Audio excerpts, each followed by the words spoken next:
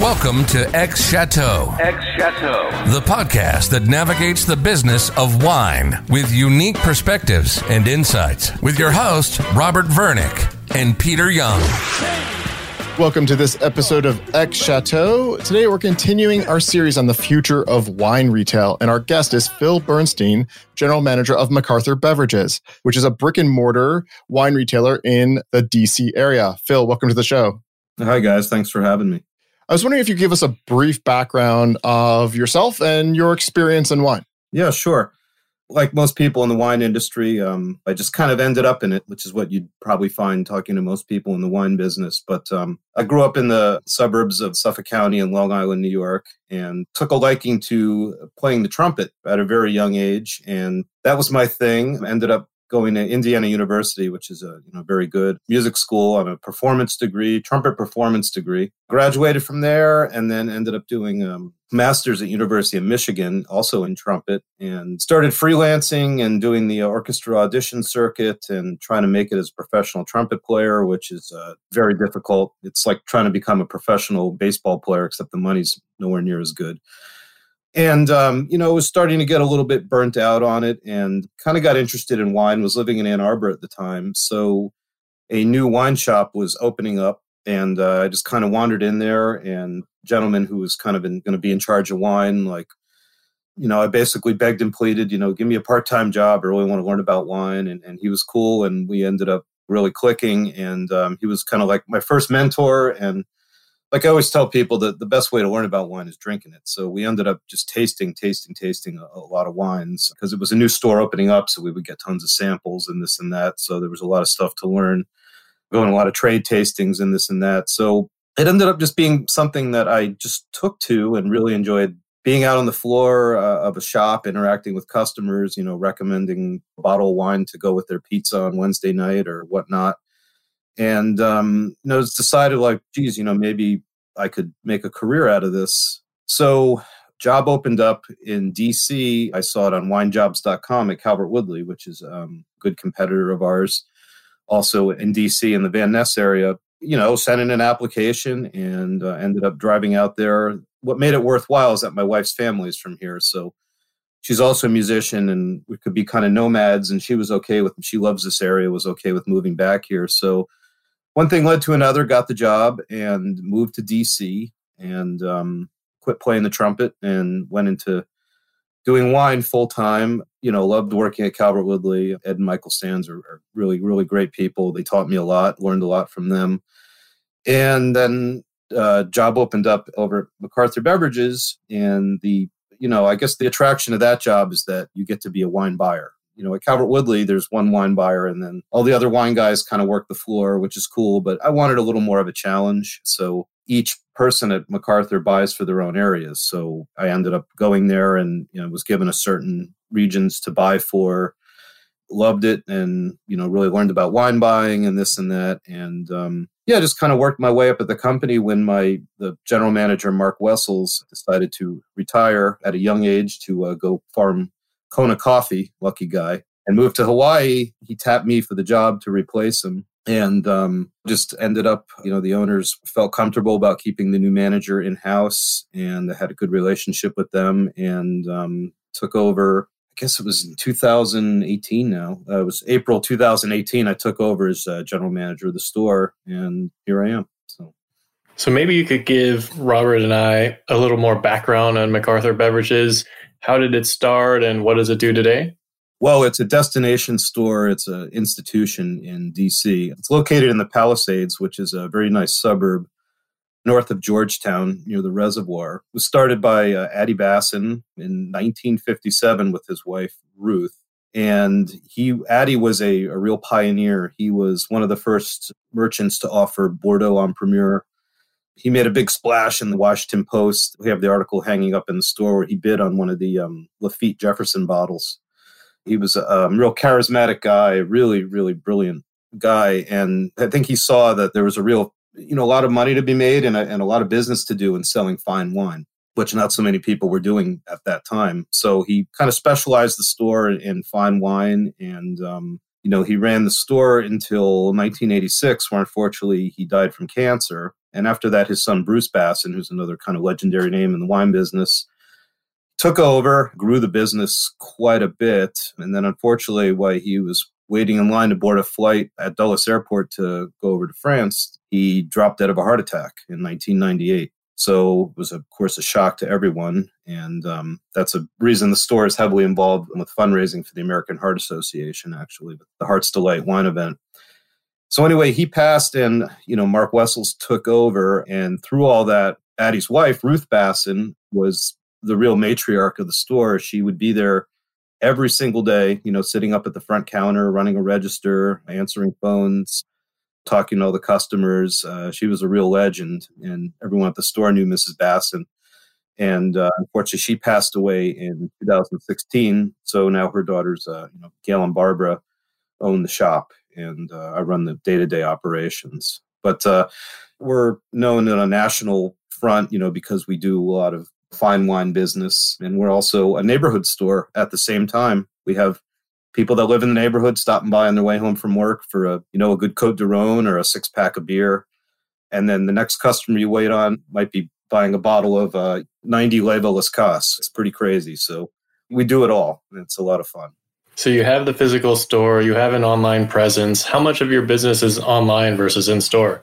I'd say pre-pandemic, it was probably, I'll say it was about 50-50. I won't say post-pandemic, but now I'd say it's almost 70-30. 70 online? 70 online to probably 30 walk-in, just because, one big thing is Saturday would always be a real busy day because we would have tastings. We would have a tasting every Saturday, and loyal people would show up. The tastings are always 1 to 4 on Saturday.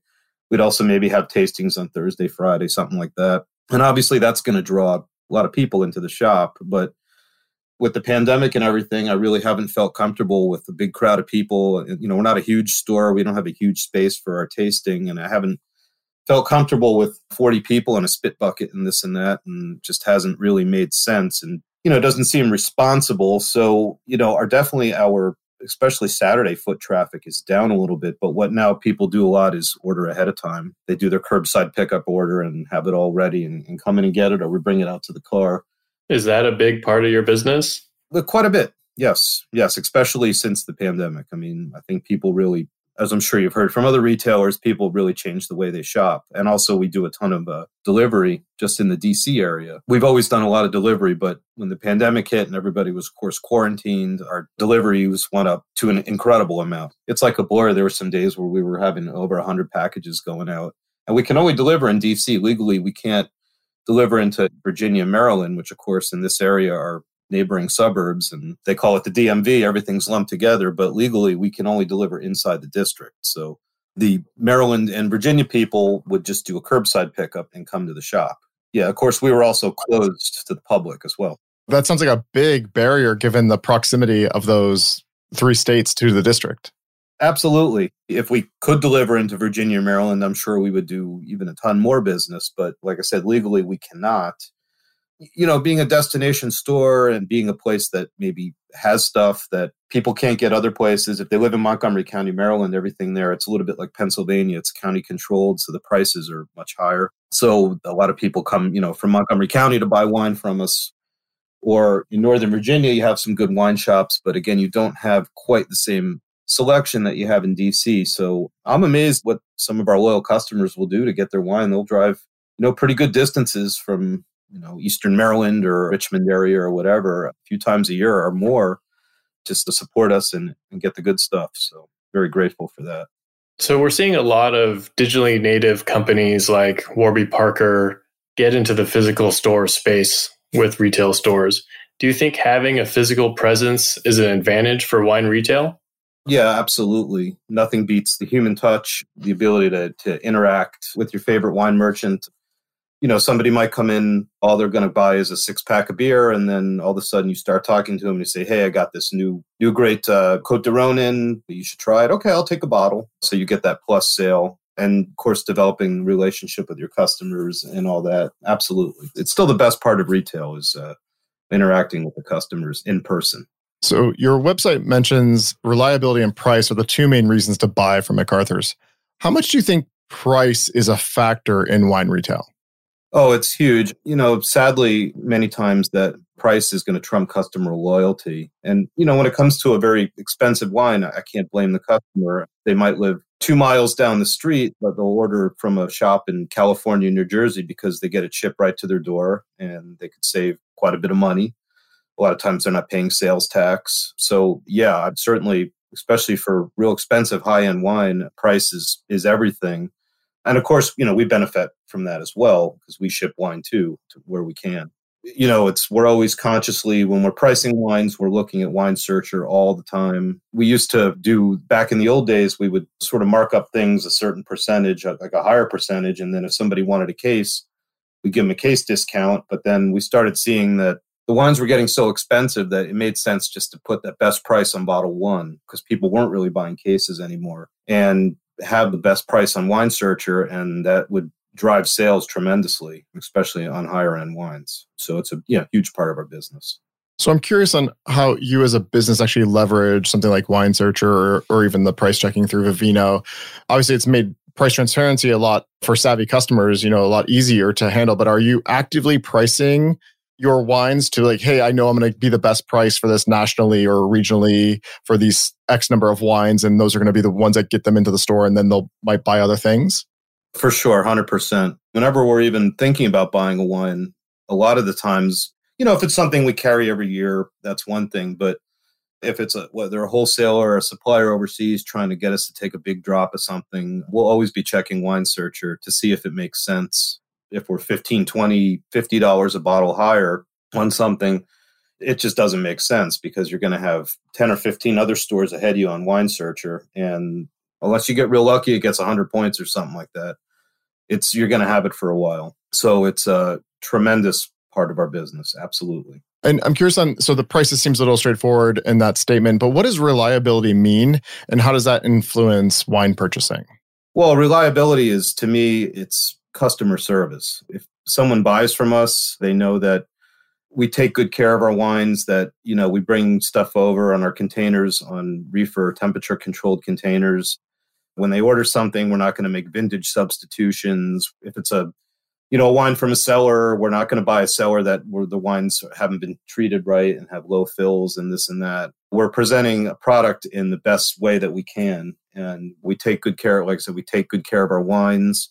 If, the odd circumstance where something goes wrong, we got oversold on something or, we got short on a supplier, bottle broke. I mean, all these things happen, unfortunately, in retail.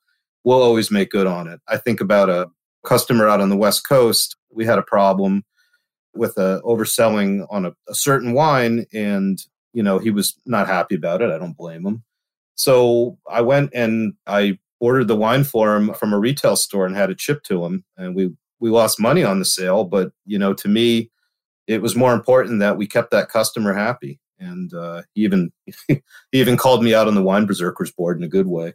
So that's the kind of thing that we do that maybe some other stores wouldn't, that, really sets us apart and how we keep our customers loyal. Because, to me, customer service is everything. You can't take any customer for granted. And there's every day, more and more competition. And if you're not going out of your way to make your customers happy and offer them good product, then it's tough business. Robert finally got his wine, I guess. Yes. Yeah. And I found you from Wine Searcher because I was looking for something and you were one of the few places in the country that had it. And I was like, And then I started looking up the other bottles on Wine Searcher from that same producer and you had multiples. And I was like, sign me up. I was like, I had to make it a case in order to make the shipping cost effective to California. Right. And you may have purchased it when it was too warm. That's another thing we'll do. And maybe a lot of other stores don't, or they're not. I think a lot of fine wine stores do. But if you order a wine in June or July, we don't want to ship it to you because obviously wine is temperature sensitive. So we end up holding back a lot of wine and not shipping it until the weather cools down. So right now our shipping department is pulling their hair out, trying to get hundreds of boxes out of all these orders we've been holding over the summer. But, that's, another thing that we do because it's the right thing to do. You certainly don't want to be shipping someone's Bordeaux futures, when it's 100 degrees out and sitting on the back of a UPS truck. So, yeah. So MacArthur is somewhat unique in that it's both an importer and a retailer, something that's only possible in California and DC, at least today. Why is this important and how does it impact your business? Yeah, it's certainly one of the main things that gives us a competitive advantage and sets us apart. I'd say it's a two-prong. Number one, I'll take, Bordeaux, for example. We're able to buy the Bordeaux direct from the Négoce and participate in En Primeur and offer a large selection of Bordeaux, which if you had to buy from local wholesalers, you would not be able to be competitive price-wise with all the other big guys like Zachys and whatnot. So there's that, and then the access to more, fine wine from overseas and being able to get the hot stuff. And then, of course, there's the other obvious thing where that if you cut out the middleman, it's a lot more profitable. So you have that. And then the other thing we have that's great is something we've been doing, I'd say more in the last 10 years that we didn't do as much before, is to go out and find our own, wines to direct import that maybe aren't famous wines. But, for example, I went over to Salon de Loire in Angers 8-9 years ago with the idea to find a Sancerre to direct import. And I spent 7 hours of tasting Sancerres, which I don't really recommend you do. I don't recommend that to anybody. But fortunately, I found one. And so we said, let's see how it does. We brought in 50 cases and it sold out in a month. And I said, okay, people really like the wine. It's a good price, $21.99 for a Sancerre. Most Sancerres, as you know, are 25 to 30, and we made money on it. So I said, okay, let's keep going with that. And you build that brand, and the rest is history. We're now bringing in hundreds of cases of that Sancerre a year. Same thing with producer in Sablé called Domaine de Pasquier that I found at the Rhone Festival in Avignon that I used to go to every year. Looking forward to going back. But I found these guys. It was a tip from, I was at a Gigondas producer's table who I knew. And I said, I'm looking for a Côte de Rhone import. He said, who should I talk to? And he pointed across the room and he said, you should go see those guys. I went over, tasted it. I said, wow, the wine's great. The price is a bargain. So we ended up bringing in these wines. The producers now have become friends. They've come over to do tastings and this and that. And most importantly is that the customers love them. It's something that basically only we have. Those are two examples. We do a few other things, but wines that you can direct import, be exclusive on. Now I have a great wine I can recommend that's $14.99 that I'm really confident about. And of course, it's still very profitable for us. So it's a win-win. So that is a huge part of our business and a huge advantage that we have for sure. So do you actually set up exclusivity with some of those small producers you import, or it's just that no one else is importing them? I'd say it's more like local exclusivity. Like, for example, that Côte de Rhone, is available in New York, but their importer there doesn't buy some of the same wines that we do. And, for something like that, I'm not too concerned if, somebody in Chicago or LA is selling the wine, because it's the local customers that are going to mostly be buying that wine. So I'd say usually I would try to have local exclusivity on it. And do you sell to other distributors or retailers the wines you import? No, we can't. Legally, we're not allowed to do that. So everything we do, 6 to 7 full 50-foot containers a year, and that's all our wine. We're not allowed to sell to restaurants or other wholesalers, anything like that. So yeah, it's just for us. We have an offsite warehouse in Northeast DC that we have the containers go to, and it's a large warehouse, and we have we get a load from that warehouse up to the store every day. We're keeping our wine. So from the outside, we might look like kind of a small store, but we're bigger than you think because of the amount of inventory we have. And you mentioned that it's better margin for you, but sometimes your customers also get better pricing. Is that how you approach imports, that it's sort of splitting that extra margin between your customers and you? Absolutely, yes, for sure. I mean, like I said, it's a win-win if I can sell a Sancerre $3, $4, $5 below what most Sancerres are and still make money on it. So the customer's happy and we're happy. So yeah, that's definitely the key and the name of the game. And if you're going to do that, for sure. So what percentage of your sales are direct import versus sort of through distribution? That's a good question. I'd say it's probably still maybe like 60% stuff we're buying from wholesalers to 40% import, just because, we sell liquor and beer. We sell quite a bit of liquor. And of course, that's all the liquor is coming through the local wholesalers. And then we also sell a lot of the popular brands of wine as well. And we buy a lot of fine wine from wholesalers too. Don't get me wrong. We do a lot of business with the local wholesale partners. So I would guesstimate, somewhere like 60-40, I think. So a lot of big chains like Total Wine and larger independents like K&L are also doing direct imports. How do you see this trend evolving, and how do you see it impacting the wine retail space?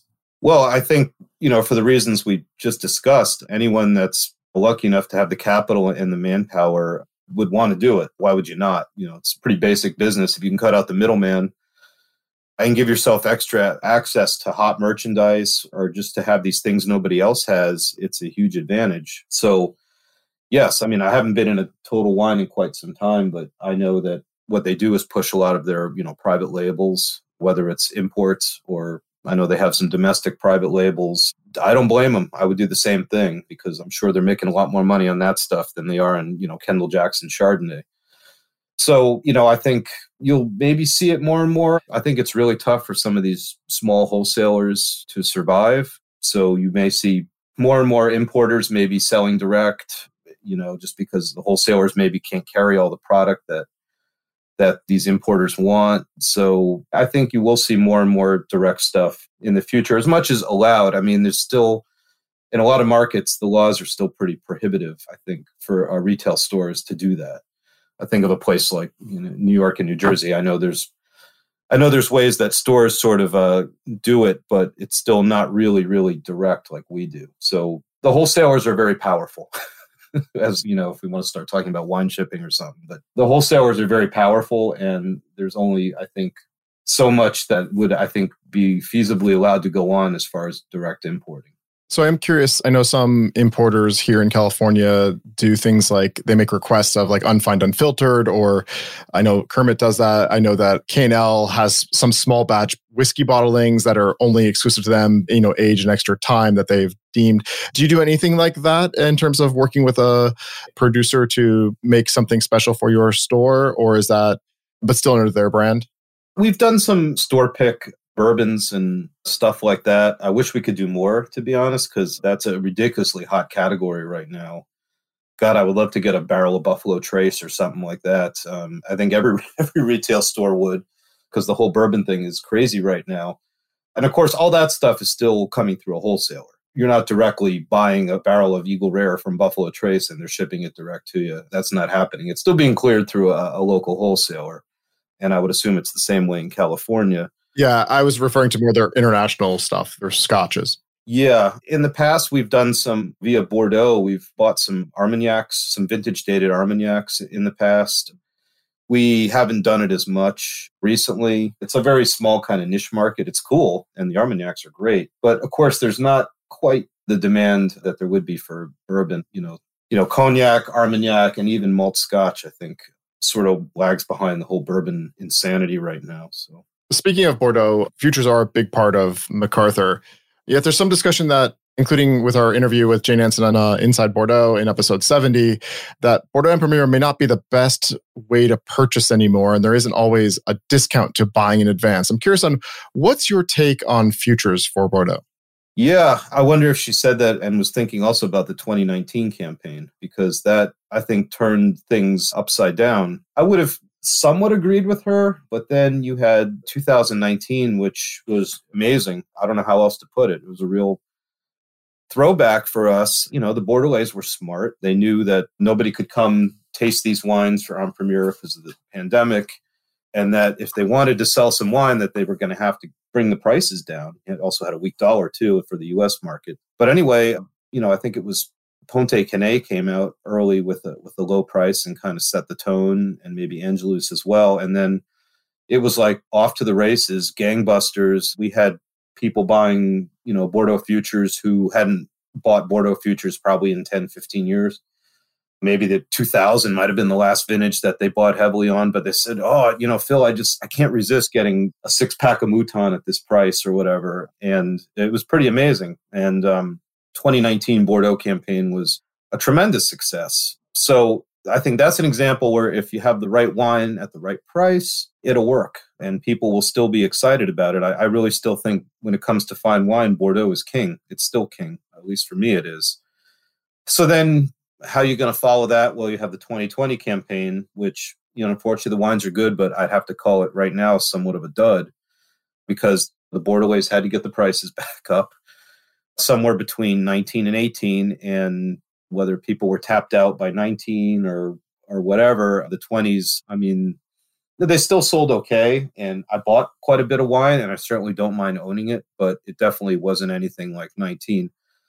So, my take is that in most years, I think En Primeur works for maybe about the top 50 wines, 50 to 75 wines. It doesn't make any sense to have Petit Chateau and all these little guys offering their wine En Primeur. I don't get it. There's no reason for me to buy it. There's no reason for customers to buy it, because once the wine's in bottle, you most likely be able to get it at the same price. So, not to repeat myself, but I think En Primeur still works if you have a vintage that people want and you have the wines at the right price, because the only way it's going to work, the only way someone's going to buy, a 6-pack of Mouton and have their money tied up is if they think, well, if I wait 18 months to 2 years, I'm not going to be able to get that wine. It's going to be sold out, or the price will have gone up. And that's the way that it's supposed to work. And I think in a campaign like 19, that's absolutely the case. In a campaign like 16, where the wines are great too, we were still able to go out and buy most of the hot 2016 wines after they were released, basically at release price. So there, it's an example, like, is it really... Why type your money? Yeah. So I'm still hopeful for En Primeur that it can still work, but I think it needs to be pared down a little bit. And it's really hard to have a successful campaign 2-3 years in a row. Because 18 was pretty good. We sold a fair amount of 18s. Of course, 19 was gangbusters. So it's really hard then to have a campaign like 20, where you have good wines, but no one's going to be jumping up and down when they've already spent a lot of money on 18 and especially 19. So you also started doing futures for California wines. And I'm curious on how does that work and what producers do you do that with? Unfortunately, that's something that probably we're getting more and more away from. What happened is basically in the the early 80s, Addie Basson had the brilliant idea that he saw that California wine was growing and growing. And of course, this was before the internet, and people really needed to be exposed to these wineries that they may have not had a chance to try or anything like that. So he set up what he called a barrel, basically like a modeled after the Bordeaux En Primeur tasting, where he would have many different California wine producers come and present barrel samples of their wines. So we had people like, Randy Dunn, Ridge, Schaefer, all of these wines that are now household names would come out and show the wines. Robert Parker used to come and do a kind of a private tasting after the event to get a chance to try these wines. So it was a really exciting thing, and it was really the only way to have access to these wines. You could buy, Dunhowell Mountain as a future and come get it in a year and a half or 2 years, just like Bordeaux, at a lower price. And it worked really well. Then, of course, you got the advent of the internet and, mailing lists and this and that and wider distribution of these wines. And it kind of started to make less and less sense. And it became more, it still was a great event. We moved it to the Mandarin Oriental Hotel, and it was still a fantastic event. But it became a little more of a, like kind of a social event, which isn't a bad thing at all. But as far as, selling wine, it became sort of less and less. There really was less reason to buy these wines as futures. And then, we were still going to do it again, but then, of course, the pandemic hit and we canceled the event, and we didn't feel comfortable doing it this year. So I suspect it will come back in a different form. Maybe we will do more stuff with Pinots and Syrahs and current vintage wines and sort of make it more of just a California wine tasting event instead of a barrel tasting event. And I think people love that event, get customers all the time. You're going to have the barrel tasting again, because it's a really well-run, great event. But I think we're going to change things up a little bit when we do it again. Thinking about your customer base a little, what are the demographics of your customers? I'd say males 45 to 54, is our largest demographic as far as revenue. But I was looking at our Google Analytics and this and that. We've actually seen an increase in younger 35 to 44 female buyers more recently. Interesting that the younger buyers tend to be female, which is great news. Absolutely. And I think a lot of that's because we're doing a lot of social media stuff and targeting younger demographics. So I'm guessing that's the reason. So it's fantastic. The wine industry for so many years was such a guy thing, so male dominated. And it's really cool to have women come in that are interested in wine and collecting wine and Plus, I've always said that I think women have much better palates than men. I think there's no doubt in my mind. So, and they tend to buy less by points and by names, and more just they know what they want, they know what they like, and they want to take a recommendation and learn. So it's definitely been a great trend for sure. So outside of that trend, have there been other changes in buying patterns over the last few years, or maybe even what they've been buying? Yeah, for sure. The old model, even when I started working in wine retail, which I guess was back in 2003, it was basically a lot of people would buy by the case. Give me a case of that, give me a case of that, because, let's face it, the wines were a lot cheaper. So it made sense. Of course, wine prices went up, and then you also had much more diversity of selection. You can go into my shop and get a wine from Spain, a wine from Macedonia, a wine from Greece, a wine from France. So I think you get what one of my shipping guys calls a Lawrence Welk order. I don't know if you guys know Lawrence Welk is a 1 and a 2, and it was an old show in the 50s.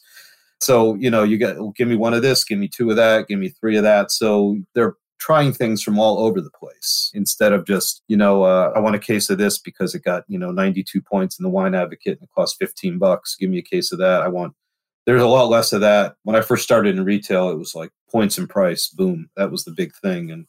And now it's, the points are less important. People want to try different things from different countries. And it's interesting. It certainly things have changed a lot, even in my relatively short tenure in the wine business. So with new communication technology being developed all the time, what trends have you seen and what is the most effective way to communicate with your customers? I'd say email is still the core of our online sales. We're always trying to encourage customers to join our email list. That's still the number one way to sell wine other than somebody coming in is to do an email blast. A good wine at a good price still sells like crazy. Still absolutely the best way. Social media, we've been doing more and more and more.